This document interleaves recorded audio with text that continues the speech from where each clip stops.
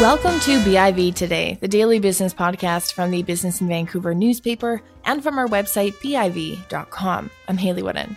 Today on the show, from Tesla's tariff exemption to Facebook's currency plans, BIV's weekly tech panel examines the latest industry news.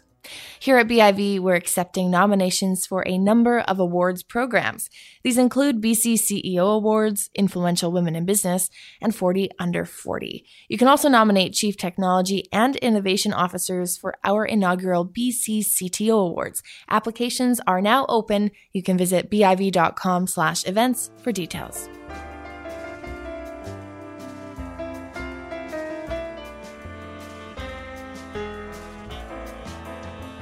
Joining me now with their perspectives on some of the latest news in technology are Ali Pordad, CEO at Progressa, on the line from Toronto, and in studio with me here in Vancouver, Linda Faucus, CEO of Glue Technology Society. Thank you both for coming on. You're welcome. Thank you. Let's begin with Libra. This is the name of Facebook's proposed global digital currency. It's been described as a way to facilitate transactions on Facebook-owned platforms like e-commerce or purchasing or boosting ads, as well as a way to transfer funds around the globe without incurring big transaction fees. Ali, how disruptive could something like this be? Well, I mean, you can tell right away by just following Bitcoin that, the market thinks this is going to be a very good news story for cryptocurrency. Bitcoin itself, just from the point that Facebook announced this Libra cryptocurrency, Bitcoin itself has gone up substantially in value, and so have the other cryptocurrencies. So this is, I think, being seen by the cryptocurrency community as quite positive. It's obviously a strong vote of confidence from one of the top 5 largest businesses on the planet. Mm-hmm. It's been described a little bit, Linda, as an altruistic thing. It will be run by a nonprofit, but there are some concerns about this because, of course, we've talked about this so much on the show. We have concerns with Facebook. Yeah, it feels a bit like we've slipped into a Mr. Robot episode, though. So altruistic or not, it's is it Evil Corp that we're talking about? Yeah, Facebook puts together a consortium of, we have now 27 members, $10 million a pop. It is run as a not-for-profit out of Switzerland. That's the Libra Association, I think it's called. And so that is the group that is going to control the blockchain, set the rules for the blockchain, have the on and off ramps, et cetera. And then we have Calibra, which is the wallet piece that Facebook is developing on top of WhatsApp and its other platforms. So is Libra an altruistic move? No. I mean, nobody's doing this because they're all nice guys and they want to see the world be better. I think we need to be pretty clear about what these digital currencies can do. And especially, like Ali just said, this is going to get us into crypto. If AOL was the thing that got 25 million or hundreds of millions of people online, this is going to be the thing that gets them into crypto. So we need to start understanding how these currencies are going to affect our day-to-day life, because Facebook won't be alone, right? Google is working hard to possess the technologies and invest in the technologies that will get them into this game finally. And Amazon's already there, and Microsoft will follow somehow. So here we go. Crypto. Here we go. I mean, you can tell, Hayley, right away that regulators are quite nervous about this. I think there's been multiple senators or people from the House in the U.S. that have already sounded some alarms, in regards to this move by Facebook. And it's for the reasons that Linda just said. They're quite obvious when you think about it. The regulation has not even caught up to now. And we've had cryptocurrency in the news for the last 2 years, 2.5 years. It's been quite prevalent. So the fact that now Facebook's coming into it with their own new currency and the regulation has still not caught up is, this is going to make people nervous. And regulators, if now is not the time, then certainly there's a lot of room for error as they roll this out. Yeah, and I think it's important that when we're looking at Libra, that we're distinguishing between people saying, well, if I put $100 into Libra, how can I be sure that money won't evaporate? That's one piece. So how do I know this is a stable market? And it is. It seems to be. It's backed by real assets, so it's perhaps even more stable than a Bitcoin. One could argue, perhaps. But that's not the issue. The issue is, for me, it is, what is the data collection piece? Why is Facebook doing this? Why are these companies getting into this? It's because if you look at your travels through the internet, do a search through your own history on the internet. and see what picture that paints of you. And now look over at your credit card and your bank statements and see, is that the same picture it paints of you? No, because your spending habits are really personalized, detailed tracking of who you are and what you're doing on the planet. That's the piece Facebook wants to collect. That's the piece these companies are going to collect. And that's the worry. They haven't been keeping our data very private to date. And this is a hugely personalized level of data that we have to keep private. And why would we think that Facebook would be able to figure that out, that privacy piece? All of a sudden, they're going to not need to apologize for leaking the financial records of hundreds of millions of people. It's crazy. That it's definitely regulation needs to step in. The moratorium is a good call. I look forward to seeing what the hearings next month are going to bring about. I don't have a lot of hope for this slowing down. It's going to happen. So we need to get on board and figure it out and slow it down as much as we can. And I think bring in regulation as much as possible. Yeah. I think part of the problem here is going to be that Facebook probably doesn't know or doesn't have plans yet to know the full extent of what this currency is going to be used for. And so, you're going to be walking into those hearings not with the full picture of the future. And that's always a problem with tech, right? You don't really know until you launch and you see what the traction is and you see what all the use cases are in the applications. And then you start to, you build out utilities over time. I don't think all those things have been thought through. And that would be, the track record of Facebook anyways. That's sort of how they operate. Right. So, there's definitely the potential here where it could get slowed down by Congress, but they do have to put their foot down and, and make it a big deal. And then we look at what the UK is saying. The UK is saying, well, let's use your Facebook sign-on to get you into all of our government services. Well, think about that. So what we're then saying is, okay, well, we have a way of paying for things that have close to zero transaction fee. So the governments jump on board that because it's a cheap, free, easy way to move money around their systems. Again, not piecing in this data component. What happens when we use this Calibra wallet? What happens when we use it? Well, all of our activities can be tracked. Facebook's going to promise not to share it. We know how that's going to go.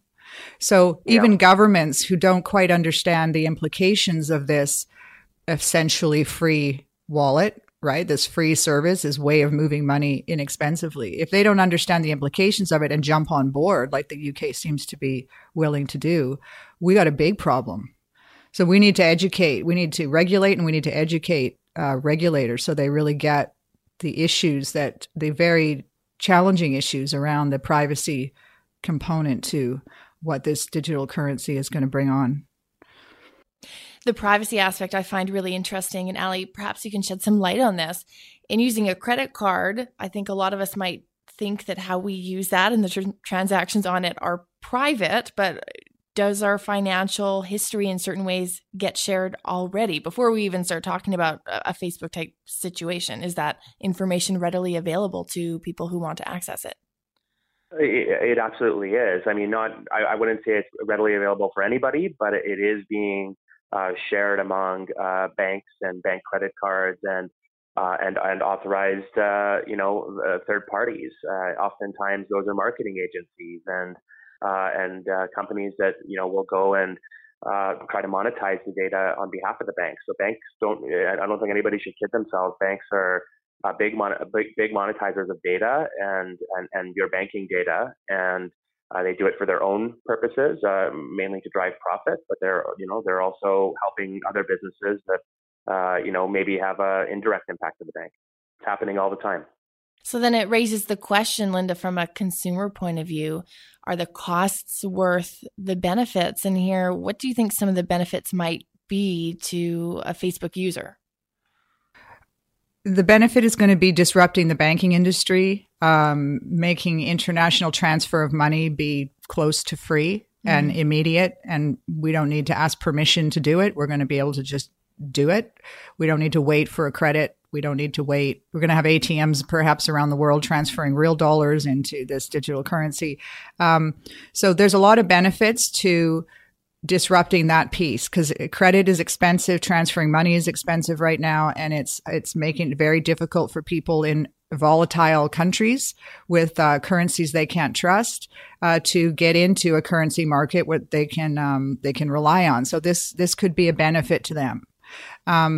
But again, the other side, I'll harp on for one more moment. The other side of that coin is now everything they do can be somehow accumulated and doled out to whoever has the permission to see the data. And we did see with the Chinese government and their Sesame credit, trying to have ranking scores for their civilians. Do you pay your bills on time? Are you donating to the right charities? Are you giving your money away to people, or where are you spending your money? So this Sesame credit idea, when the Chinese government partnered with the private companies to help them build that up, even the Chinese government went, whoa, this company has too much of this data. We need to bring this in-house. We can't have a private company holding all this data on our civilians. We need to have that under the umbrella of the government agencies. So that's the level of surveillance this kind of data piece can collect. So yeah, we have a great back-end solution or a great benefit for consumers.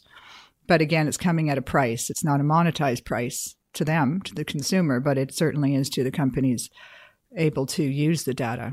Mm-hmm. Yeah, I think this is just sort of reverse engineering where the money is coming from. If you think about it, I think oftentimes people don't think too much about this, but they're paying a lot of money to their banks, and they're paying a lot of money in fees. And if we're just introducing a new currency and disrupting the banks on the face of things, maybe avoiding those fees to the consumer, it looks great on the surface, as Linda said, but behind the scenes, that data is just being monetized in a different way. So, I guess time will tell where this goes. But I think potentially the intentions can be good, and this could change things positively. But there needs to be enough regulation on the back end of things to make sure that behind the scenes, people are protected. The consumer is ultimately protected. And I can see a world where this isn't the only other digital currency, right? Why won't? Is it not just inevitable that Google will create its own? I saw this as a response to Amazon launching a bank. To be totally frank, that was the first thing that came to my mind. Exactly, and then we saw Apple kind of dabbling in it with their Apple Card. And was that Apple's sort of soft launch into this space to see where it would land? And with the $10 million upfront payment to be part of the Libra Association, that's pennies for these guys, right? We've got MasterCard and Visa already in there saying, okay, well, we're going to lose our credit card fees at some point. We might as well be part of this new solution. I guess it's the if you can't beat them, join them mentality. No banks yet as part of Libra, but I imagine the banks are going to start to come on board. Yeah, no, I'll make one more observation here, and I'm not sure, Linda, what you think about this, but this is actually, if you think about it, it's not a new concept. In China, this has been happening for the last few years. I mean, they have Alipay, they have WePay, or it's WeChat, sorry. And WeChat and Alipay have all of these features built right into these platforms. So they've always had, the ability to have banking built into social media, to be built into your bank history, your credit cards, your spending activity. It's all been sitting in those platforms all in one in China for a number of years. So I just see this as the companies outside of China almost catching up with the technology. That's right. And it's a treasure trove of surveillance data for the Chinese government. So That's what we need to be aware of. I worry that it's free, therefore let's use it, is going to overtake digital currency space as it has in the social media space. People aren't going to see the implications of what free means. But it's coming. It's here. Yep. Look out, world. Yep. Here we go. Yeah. Goes back to that saying that if it's free, you're the thing that's being sold. Yeah. Exactly. You're the resource. You're the product. Yeah. Nothing's free. Yeah. Nothing's free. Yeah. No, exactly. Well, on that point, we can move on to some of the other topics. So that's a really tough one to follow. Tesla has won a tariff exclusion from the United States, meaning it's allowed to import Japanese aluminum for its batteries, at least for a year without having to pay, I believe, 10% tariffs. But Linda, I wanted to highlight this story because I feel like it shows how vulnerable some of these tech companies are to what's been going on in the world. Absolutely. And they've been working on this for a year or so to get the aluminum over to Nevada. This worked, but Tesla is still shy some components for their screens and the other pieces of their vehicles that they need to get from China, and they're not going to get those pieces from China. So it is disrupting a lot of tech companies, and they're all of them. And how Apple saying, all right, we're going to start manufacturing at home in the U.S. Let's start creating these factories here. But we all know that takes many, many, many years to put in place. So it's a difficult climate for those people. And how is that going to translate to us? It's going to increase the price of our products, our consumer products, or our technology products, right? Everything's going to get more expensive. But Tesla got a small win here. Mm-hmm. Yeah. Is Tesla in two ways vulnerable, Ali, being both in the car space, and we've heard a lot about cars and how to potentially tax parts, as well as being a player in the tech space? Are they exposed on two fronts? Yeah, I think they are. But I mean, there's probably a lot of companies that are as well. I don't think they're the only ones. When I see, news like this, I wonder how these decisions are even made. And I sort of feel for the smaller players, the mom and pop shops or the farmers or whoever else is getting impacted by tariffs. Like how does somebody in the government or who decides who gets a tariff exclusion? I just feel like, that to me, it just smells of politics and money moving around and filling people's pockets, which is not, I don't think it's what, it should be the true reason for these tariffs in the first place. So I don't really know what to make of this. I think that, Linda, what are your thoughts? Do you think this is going to go anywhere? Do you think Tesla's going to, do you think this helps Tesla in the long run? I think that I agree with you. It sets a bad precedent. It does show that the tech industry was slow to invest in lobbying dollars, and now they're seeing the payoff in many sectors. And I expect that Tesla's lobbying efforts are exactly why it got this exclusion. I don't know. I agree with you. I'm a bit stuck on this puzzling. One too. Yeah, it is. Puzzling. It's really, it really does reek of the U.S. government kind of fighting against its own companies here. Like, why are you making it harder for your companies to build products? Now, this isn't like the blacklist restrictions we see with China, so we are dealing with different tariffs. But it is puzzling. I agree. And who knows what's happening behind the scenes, but that it's just for a year doesn't eliminate that uncertainty. There still have to be decisions made to either go somewhere else to find those parts or to factor in potentially higher costs. But again, who knows what the conversations are between the company and the government. Let's hope they're bringing in. It's a worry for a lot of these tech companies because a lot of these parts, they're not readily available in many countries. Like some of these are sort of rare earth metals and precious metals that you can only find in certain countries. China. And China included, exactly. So, I think it could be definitely a long-term problem, but there's some good news. The 2020 elections are next year. so maybe it won't matter. Or ... More uncertainty. Exactly what we need. Just pile it on. Our final story, Apple is rolling out a national expansion effort. It's well underway, and it includes bringing 2,000 new jobs to Seattle over the next 5 years. That is double what their original plans were. I'm curious what this might mean for Vancouver. We already have some challenges hiring technology. We have Apple significantly enhancing its presence just south of the border, alongside Microsoft, alongside Amazon. Could this be a challenge, Linda? Absolutely. They're calling it a key engineering destination for Apple. So HQ2 in an Apple way. I think it's going to be a big brain drain for us. It's a possible place even for people to work almost in the day and live in Vancouver in the afternoon if we get the rail line that connects us, the high-speed rail line. But yeah, it's an issue, but it's a great thing for Seattle.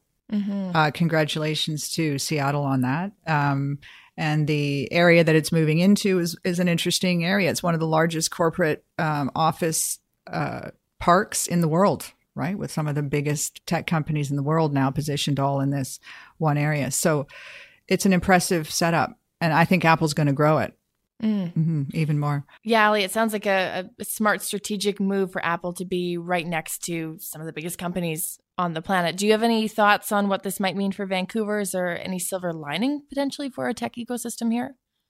Yeah, possibly. We do have a very competitive, commercial real estate market here. There's not a lot of space for startups. There's not a lot of space for just for companies to get off the ground these days. So, it's possible. There's some possible silver linings here where maybe shrinking the size of our local tech scene may not be a bad thing, just given maybe we're not ready for a very heavy expansion just yet. But that I think that's only one perspective. I think ultimately we don't want to see jobs leave Vancouver. A lot of them come to Vancouver in recent years, especially with the Trump policies. A lot of jobs have moved up north. So it's interesting to see them picking Seattle over, let's say Vancouver as an example, or Toronto. But if I'm Apple, I probably would try Toronto or Vancouver just because of the talent pools and because of the currency difference. I think it would make a lot more sense. But certainly Seattle is a safe bet. As Linda mentioned, there's tons and tons of large corporations headquartered or situated right in downtown Seattle. So, or on the outskirts of Seattle. So it's, from a talent acquisition standpoint, it's a no-brainer. And the Amazon employees can just walk a few blocks down the street to their new job at Apple, perhaps. And they will. And they will, yeah. And then walk back and then walk in between whoever's willing to offer more. And then maybe Vancouver if we get something together and we can have a good pitch. Linda, Ali, as always, thanks so much for coming on the show. Thanks, Haley. Thank you. That's Linda Faucus with me here in studio, CEO of Glue Technology Society, and on the line from Toronto, Ali Pourdad, CEO at Progressa. That's it for our show. Thanks for listening to BIV Today. You can get notified of new episodes by subscribing to us on iTunes or on Stitcher. You can also listen to all of our episodes over at biv.com/audio. For more business news, head on over to biv.com. I'm Haley Wooden. Thanks again for listening.